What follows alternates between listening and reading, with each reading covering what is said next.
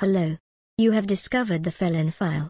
Felonfile.com is a podcast exploration and discussion of law enforcement, history, issues, and incidents in the Appalachian Mountains and elsewhere.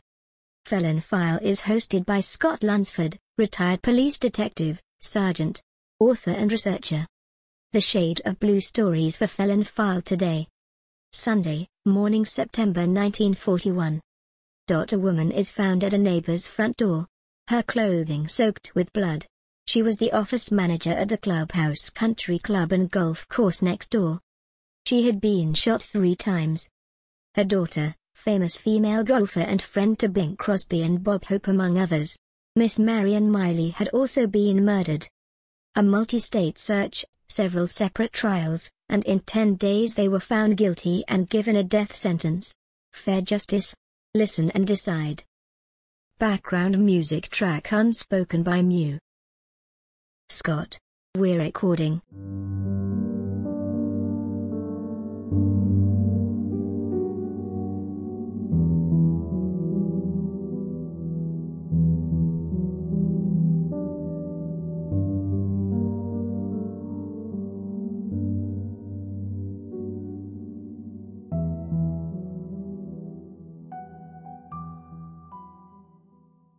Thank you, Victoria, for starting us out, and welcome back to Felon File, podcast where, like Victoria said, we look at crimes, issues, law enforcement investigations, the good guys, the bad guys, the weird people, the strange, and anything that might be of interest that I hope you guys find interesting too. Today we're looking at a homicide from 1941 in Lexington, Kentucky.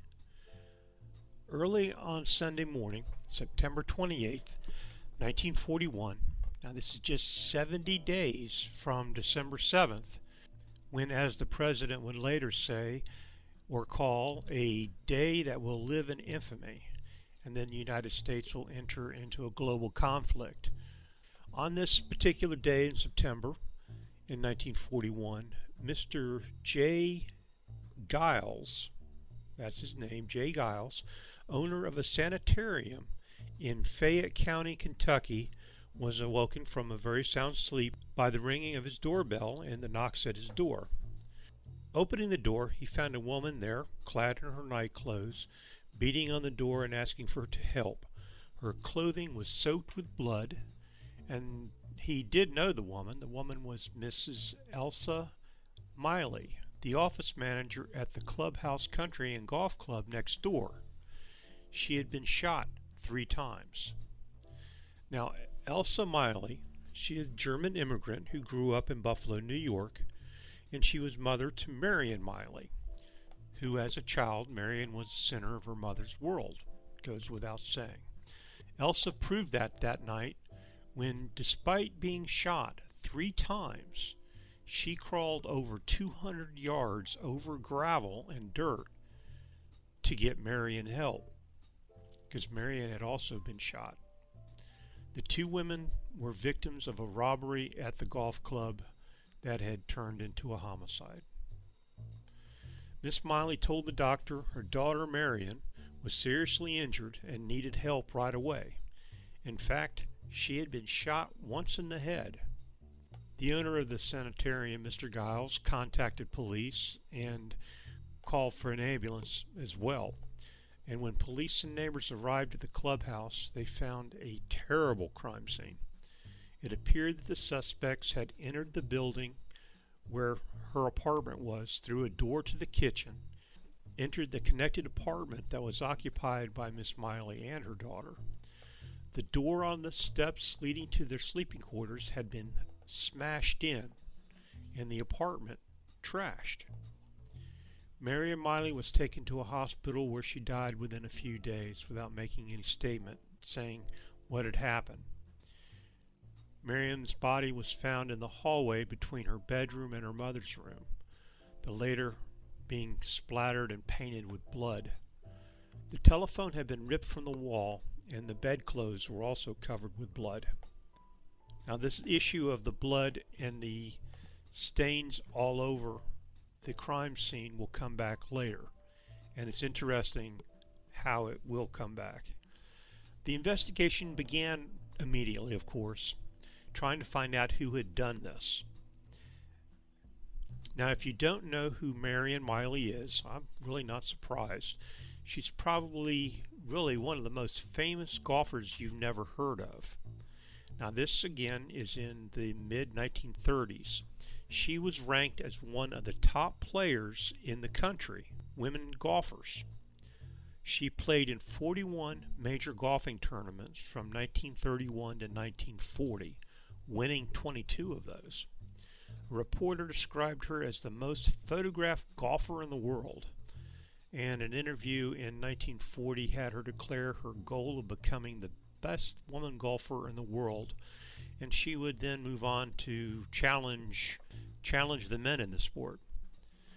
Miley's father was a golf pro and was so in Florida before the family moved to Lexington, Kentucky in 1930, when Dad got a job as the golf pro at the Lexington Country Club. Mom eventually became the club office manager, and Marion continued developing her considerable golf skills under her father's instructions. She was also very interested in music, playing the piano since she was very young, and in medicine. She wanted to become a doctor sometime in the future, and she actually attended Florida State College for Women in the fall of 1930, studying medicine, but dropped out after her sophomore year to focus more on her golf playing, with the idea that she would do that and as long as she could until she couldn't anymore, and then concentrate on her school studies. Now, with Lexington County Country Club as her home club, Marion started competing in women's amateur golf tournaments all around the United States. Later on, Standard Oil would actually hire her in a public relations capacity, where she traveled around, inspected gas stations, visited with local officials and business leaders, being a bit of a celebrity, all to help with the advertisement of Standard Oil. Now, the killers had been attempting to rob the country club, thinking money from a very popular dance that had just been held there might still be there and that it would be an easy mark. The bad guys, not knowing that the pricey cost of attendance was accepted on credit for many of the actual attendees and was not paid with actual physical cash, they got away with only around $140 that had to be split 3 ways. That's not much of a profit for all the damage they caused. Miley's funeral took place on October 1st, 1941, and was attended by over 1,000 people, including many other famous golfers. After the funeral, singer Bing Crosby, who had attended, gave $5,000 in reward money for anyone who helped find the killer or helps convict the killer. Bing Crosby and Bob Hope had actually played golf with Miley on a regular basis, apparently, and they were very upset by the fact that their friend had been killed. Now, looking at our investigation, for a time investigators were kind of baffled about what happened and who could have done this. That is, until a newspaper boy making deliveries in the neighborhood of the club was interviewed. He gave a description of a car he had seen parked near the clubhouse the morning of the murder and robbery that he saw while he was delivering his papers. This gave investigators something to look for, a starting point, but originally nothing turned up. That is, until, like any type of good investigation, you put as much information out there to other police agencies as you can in hopes they may have something similar, or they may come across a clue or something that's going to help with your case. That's when Fort Worth, Texas police arrested a man in a car stolen from the Lexington, Kentucky area. The car's description ended up matching exactly to the description of the suspect's car given by the paperboy Kramer, the Lexington, Kentucky newspaper boy. Now, there was a man named Tom Penny driving this car.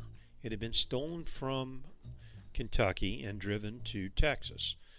When interviewed in Fort Worth, he immediately admitted to his involvement in the robbery. He also pointed fingers at two other individuals, a Bob Anderson and then later a Raymond Skeeter Baxter. Now, who were these men? Tom Penny. He came from a very solid family with strong roots to Anderson County, Kentucky. But after his father died when he was about 12 years old, he lost his way, so to speak, and ended up in a series of crimes and prison sentences. On the night of the robbery, his instincts, he said, told him repeatedly not to go through with it.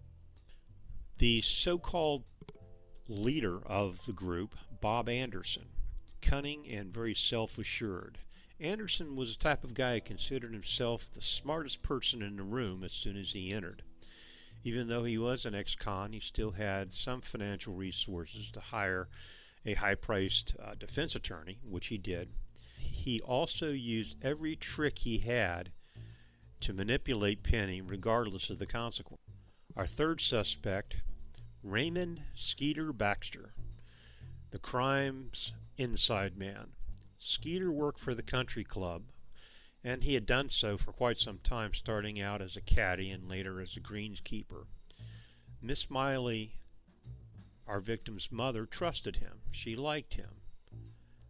And unfortunately, he betrayed that friendship and trust by hatching a robbery plan that went terribly, terribly wrong. Statements of the witnesses and Miss Miley, along with other physical evidence discovered at the crime scene, was presented to the grand jury after Tom Penny had been located and arrested. On October 27, 1941, a local grand jury returned a true bill charging the three with the murder of Marion Miley and, of course, the robbery and assault on Miley's mother and the assault on Marion's mother. The indictment in 7 counts for each man covered every phase of the crime of homicide, conspiracy, and robbery, and breaking and entering. The state of Kentucky decided that they would hold separate trials for each of the men. The ringleader, Anderson, went on trial on December 12th. The inside man, Baxter, ended up going to trial on December 15th. And Tom Penny ended up going to court on December 18th. Each of the 3 men were found guilty and sentenced to death. Of course, there's automatic appeals were made to higher courts asking for reversals or reviews of the evidence or retrials. Though tried last, Tom Penny was the first to make it to appellate courts. Penny was unable to, or had been unable to, employ his own counsel and attorneys, so the court had appointed an attorney from the Lexington, Kentucky bar to represent him. Penny had made a confession implicating his companions. It was stipulated by the state that Penny did not fire or shoot, or any of the shots which struck Miller came from his gun. After the introduction of evidence, it was brought out in court that Penny had made his confession and that the statement had been written down and read to Penny, who had agreed with it and signed the document.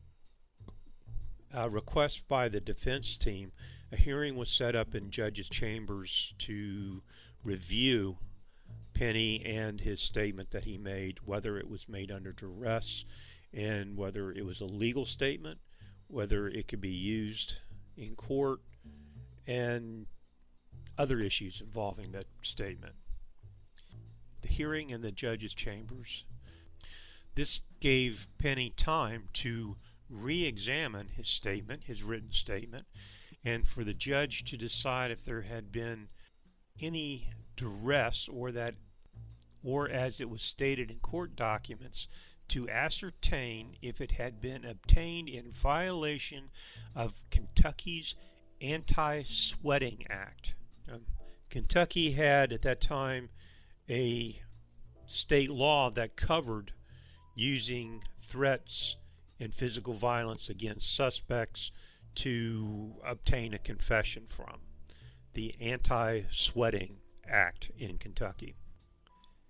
Penny affirmed that he had made the statements voluntarily, without threat or promise, that it was all he wanted to say about it at this time.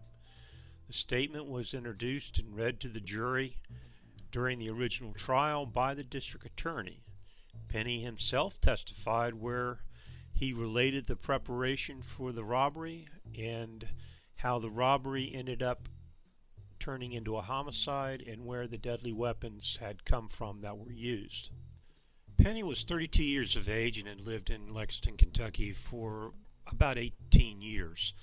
Metal worker, carpenter, and at the time, though, he was unemployed.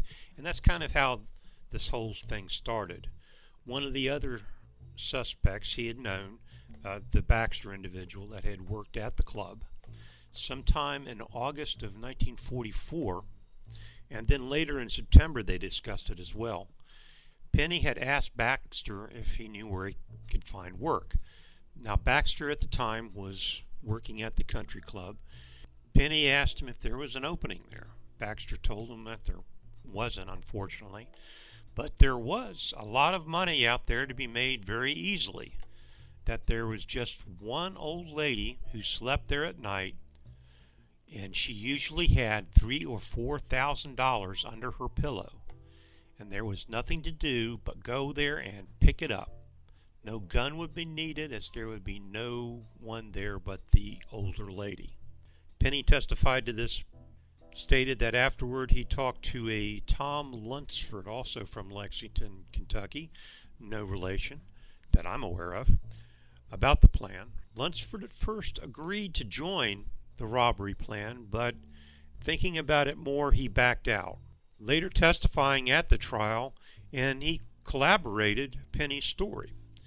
Now, Penny stated that he had been told to go to Louisville to see Bob Anderson, who he had met in prison, who might have something for him to do. When he located Anderson, and eventually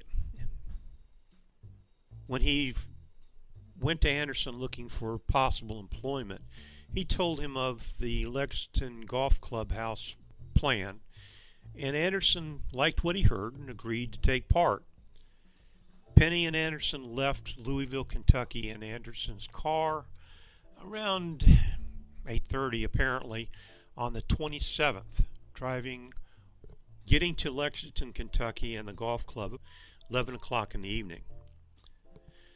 They drove out to where Baxter worked at the golf club, but they couldn't find him. And then they drove around to hit a couple of the speakeasies or roadhouses, and at Ma Gabbard's Roadhouse they located him. And all three parties had a couple, and then they got in the car and talked about the proposed robbery. Baxter said there had been a good crowd that night, and it was a good night to go out there and take the money. The three rode around at Anderson's car, or the car that Anderson had, which later turned out to be stolen. They visited a couple other roadhouses, then went on back to Lexington, where they stopped at a drugstore and bought a flashlight. And according to the court records and the court testimony, a clerk testified that the same men, and he identified Anderson, about 1:30 a.m. on September 28th, had purchased a flashlight. I don't know about you, but I'm a little surprised that a drugstore open at 1:30 a.m. Times were different, I guess. Later, Baxter left the two and agreed to meet them at the country club at 2 o'clock in the morning. When the two arrived, they couldn't find Baxter, and it took them about 20 or 30 minutes before they were able to locate him. The car Anderson was driving was parked inside the grounds of the golf club. It was a short distance from the gate. That's how come the paperboy was able to see it after a while. Baxter showed up and got out of his car and told the two men, Anderson and Penny, to follow him. They stopped near the clubhouse, and Baxter then noticed that there were a few other people still on the grounds. Well, he dealt with them and escorted them off the property, which was part of his job. Then he returned to Anderson and Penny. Later on, that came back to bite him again when one of the individuals he escorted off the property, Oscar Givens, testified to this fact and testified to seeing Baxter talking to the two other men who he didn't know, and he later identified as Anderson and Penny. The distraction taken care of, one of the two asked Baxter whether he had cut the phone wires. It had been planned before they met up again that Baxter was supposed to have disabled the phones. But he said no, he hadn't been able to. He didn't have the time to do it. Apparently there was still a lot going on at the club that night. The three went around the building looking for the place where the wires came into the apartment, but they couldn't find them. So Baxter, with his flashlight, pointed out the room where Miss Miley slept. He also was supposed to have a key to the rear door, but again, he failed in this respect.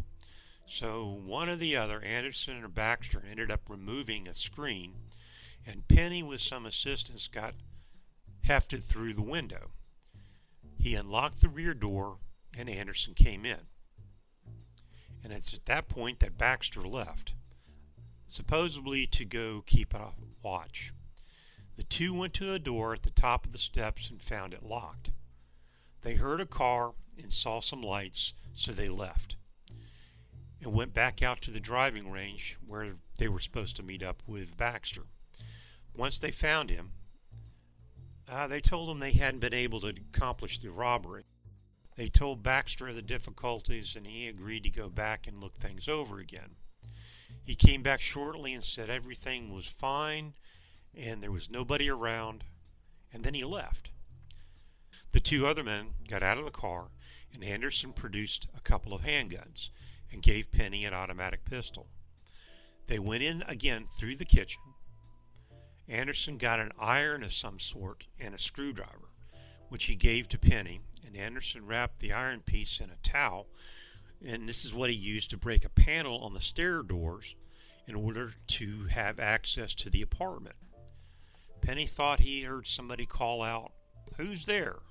And just as they entered the door, Penny says he was knocked to the ground, and he could not tell who or what had struck him as it was dark. Someone grabbed him around the neck, and in the struggle, the pistol he was carrying went off. He testifies and says that the round went into the floor, and forensics was later able to back this up. He said after that shot, that's when everything broke loose. There was a lot of shooting, scuffling, screaming, and hollering. All this occurring all up and down the hallway from the point where he had been knocked down. Penny then got up, went to the room at the end of the hall, and that's when he saw Anderson jerking the telephone out of a woman's hand. The woman was telling Anderson where the money was, that it was in a drawer, and Penny went to check on it.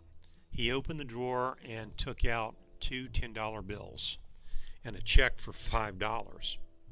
About this time, a light came on outside, like a car light is what Penny said, and he told Anderson, "Let's get out of here."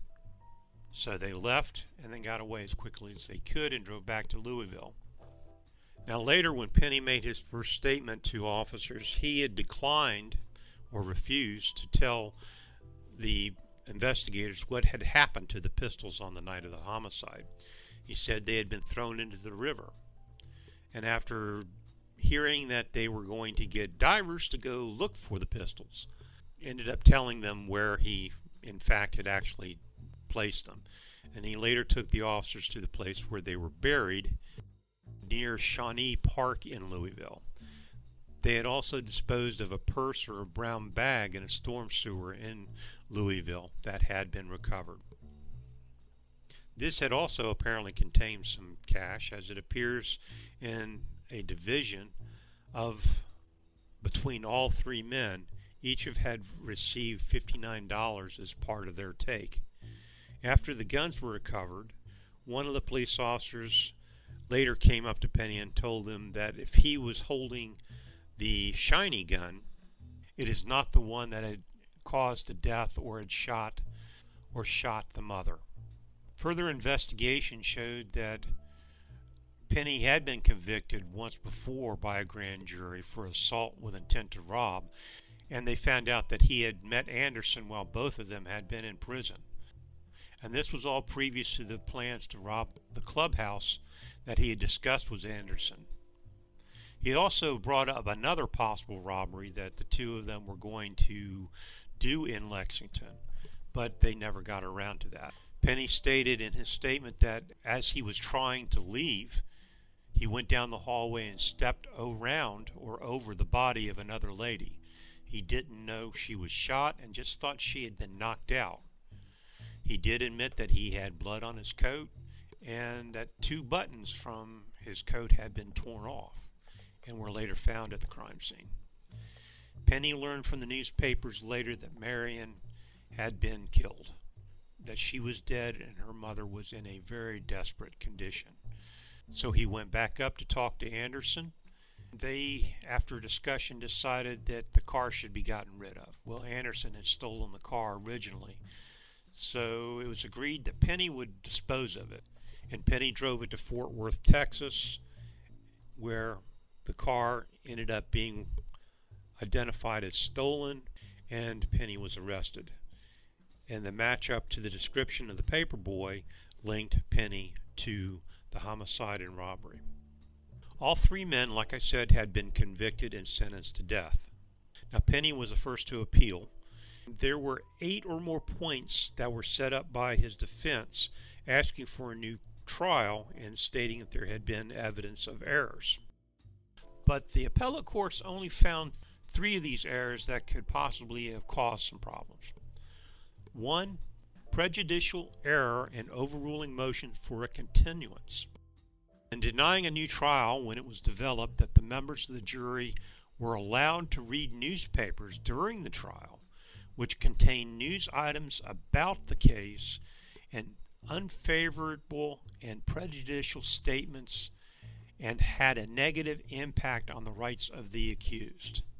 The appellate courts also said there was an error in refusing to grant appellate a new trial on the grounds of testimony by one of the police officers and his constant reference to blood because of the testimony he gave and the descriptions he made to the jury about the excessive amounts of blood and what he actually saw was deemed to be incompetent, irrelevant, or prejudicial, and gave a negative perspective to the juror. Now, this I find interesting, looking at it through today's lens in courts, cases, and trials.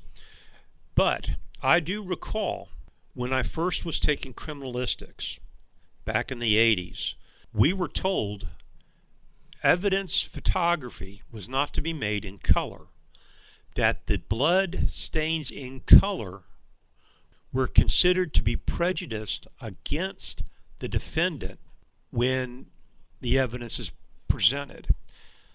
That didn't last too long after I became a law enforcement officer. Everything pretty much became standard color printing at that point, and that was overruled because it was a fact of the crime scene. But apparently, at that time frame, there was a concern of physical descriptions being used and being so descriptive that they could influence the trial, which really, is that not what we're supposed to be doing when we testify?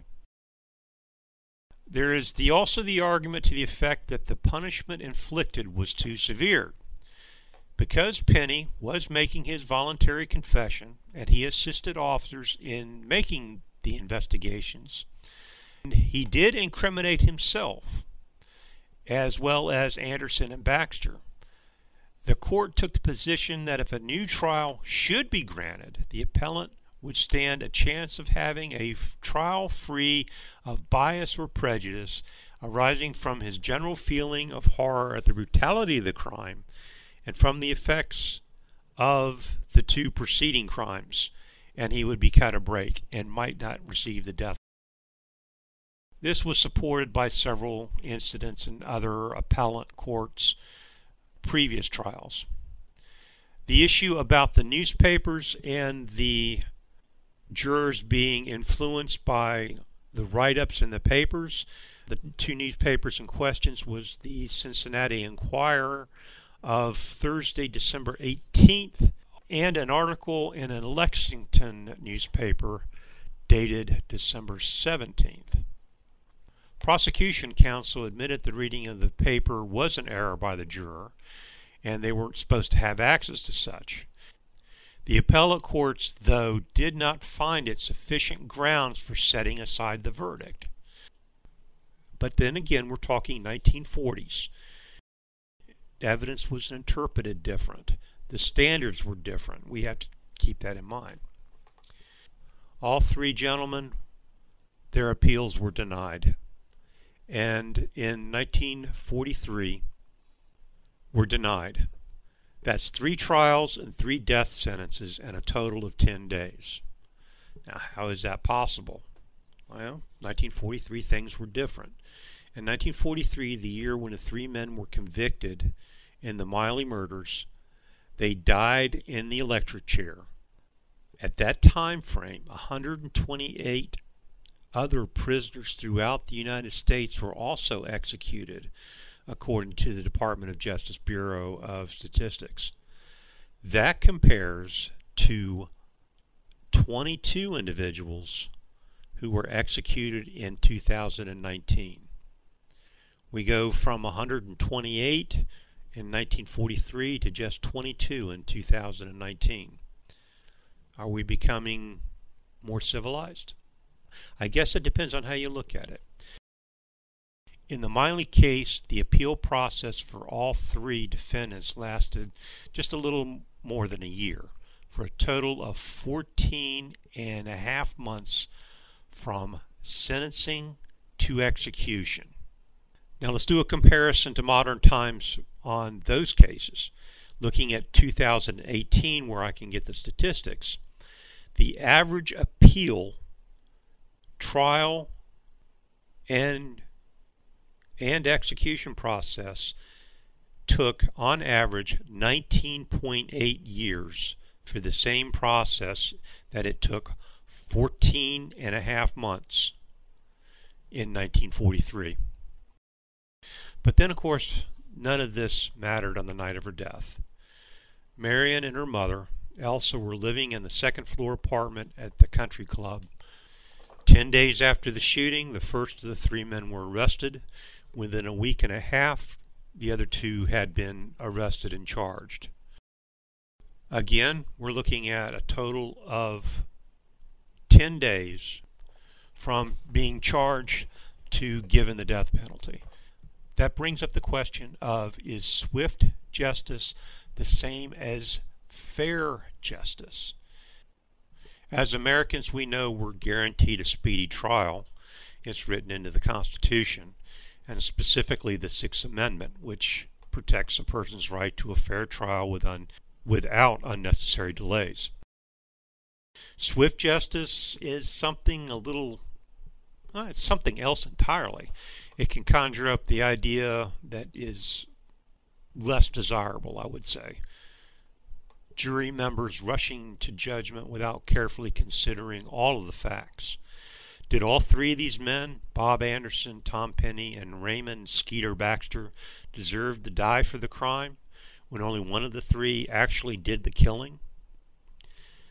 I'm not sure. They were tried by their peers. The court system of the day said it was. But what we do know for a fact is that a golf pro and record setter for women golfers, her life ended much too soon. There's no telling what her accomplishments in the field of golf, the field of medicine, or the field of music may have taken her. Due to these 3 men, the world will never know. That's it for Felon File for this week. I hope you found it interesting. If you're interested in my books, both fiction and nonfiction, you can, like always, locate them on Amazon.com or Barnes & Noble's website. You can pick them up at the Mars Hill College in Mars Hill, North Carolina, also at the bookstore there. I appreciate you all listening. Check out our website, felonfile.com, and check the links to some of our stuff pages, where you might find a coffee mug or a t-shirt that you like. Nothing says leave me alone early in the morning better than drinking your coffee from a Felon File coffee mug. Unless, of course, you're wearing a Felon File t-shirt at the same time. If you would like to defray some of the costs for our podcast, and where we get copies of court records and documents, a lot of court districts charge us a minimal fee for getting copies. This includes the FBI guys when we send a Freedom of Information request, which we've got a couple of them coming back now with some good information we hope to share with you soon. Sometimes there are charges for those, and if you'd like to help out with that, just buy Victoria and me a cup of coffee. You can find the link to that at our webpage at felonfile.com or at scottlunsfordauthor.com. And again, if you want to get in touch with us, you can drop us a line at felonfile@gmail.com. Love to hear from you. In the coming weeks, till we come back again next Saturday at 7 p.m. for another episode of Felon File, remember, don't let the Shades of Blue story keep you from doing good things for other people. It's really important, and it not only helps other people, helps you, helps our community, and helps mankind, and helps everyone in general. Help somebody out if you have the opportunity. Until we talk again, Victoria, you got it. Bye, y'all. You have been listening to the Felon File podcast with your host Scott Lunsford. For more information on this podcast or Scott's books and writings, go to scottlunsfordauthor.com and felonfile.com. Scott can also be contacted at these websites. Be sure to check out the stuff page on the website. Pick up a Felon File t-shirt or coffee mug. You can also support the Felon File podcast by buying us a coffee from the link on the website. This is Victoria, your producer. Thank you for listening. 2, 1, end.